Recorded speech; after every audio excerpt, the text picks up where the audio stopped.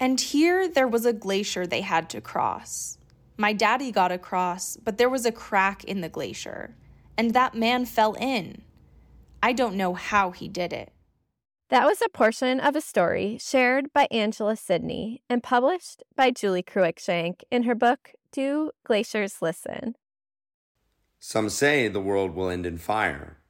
Some say in ice. Estimates show that glaciers are losing about 267 gigatons of ice every year. Wildfires in the United States have burned about 6 million acres so far this year, mostly in the West and Alaska. Pine Island Glacier is slipping toward the sea at an unprecedented rate. Extreme heat is gripping countries all around the world right now. This is the Ice and Fire podcast, and I'm your host, Teresa Soli. Here, we listen to glaciers melt actively as they transition from solid form into liquid water. And we hear from scientists as well as indigenous perspectives in order to better understand the repercussions of climate change in Alaska and beyond through place-based narrative and storytelling.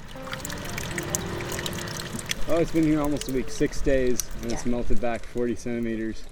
But that's kind of on the low end for these ice cliffs.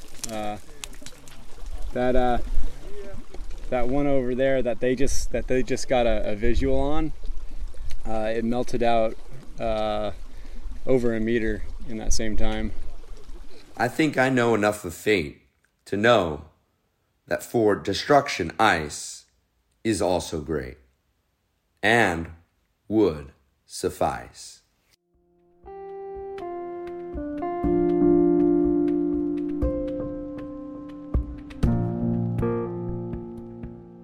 But there was a crack in the glacier, and that man fell in. Door might open under you without you knowing about it, and you might fall into one of these crevasses. Generally, the crevasses feel bottomless. Generally, they're less than 100 feet deep. That's Frank Olive, Assistant Coordinator for Education and Outdoor Adventures at the University of Alaska Fairbanks. In this mini-episode, we hear the oral story of glacier travel again and relate it to safe methods of glacier travel in modern times. My name is Frank Olive, and I've lived here in Fairbanks for 30 years. I've been getting out on glaciers in the state for 25 years. Teach a 2-credit course. I think this was my 12th year teaching it this year. In terms of the expertise and knowledge and sharing that information with students pretty regularly, and have done it for a long time, and have continued to learn about and get to know the best practices in the industry through trainings, through some of the national organizations like the American Guide Association or the Professional Climber Instructor Association, to help enhance that ability to pass along the best information to folks about being safe on glaciers and traveling the mountain. So, glacier ice can be covered in a blanket of snow, since snow must fall to create and sustain a glacier. Yeah, so a glacier is it's basically ice on the landscape that's formed from the compression and recrystallization of snow that comes from atmospheric precipitation. That was a repeat definition of a glacier by Dr. Eric Peterson. In winter, in glaciated environments, glaciers frequently have a white covering on top of them, and this snowy blanket can cover cracks, crevasses, in a glacier.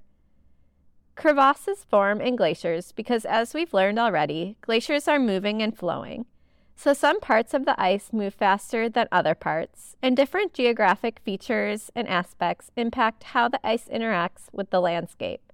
This causes the ice to crack and sometimes become a jagged surface, which can complicate travel atop it.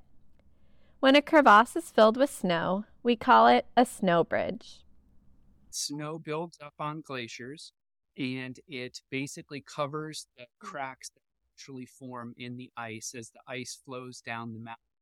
And those cracks are called crevasses, and they are hazards for us when we're in the mountains. And the snow, many times, especially this time of year, might be thick enough and solid enough where you cross right over.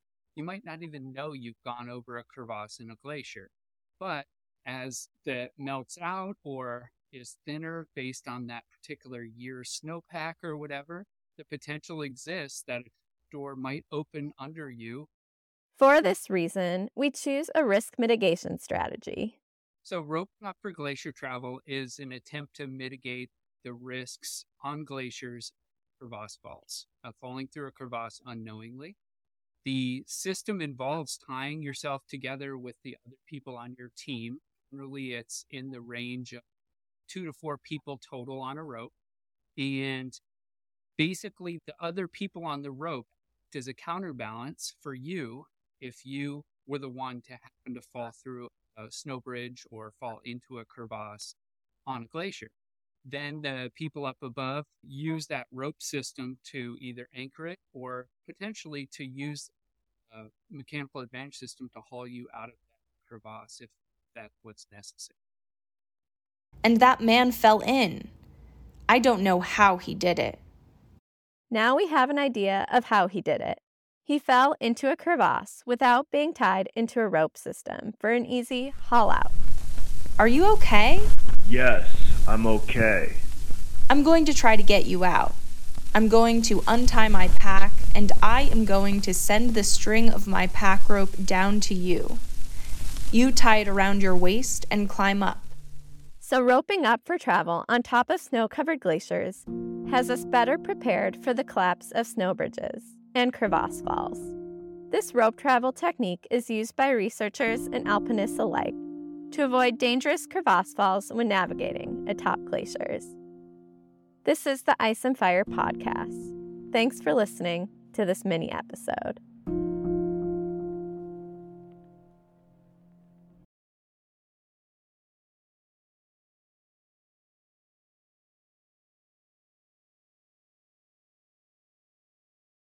Financial support for this podcast came from Alaska EPSCoR and the National Science Foundation, University of Alaska Fairbanks Graduate School in the form of a travel grant, the Alaska Center for Innovation, Commercialization, and Entrepreneurship, Center ICE, as well as the National Science Foundation Innovation Corps program.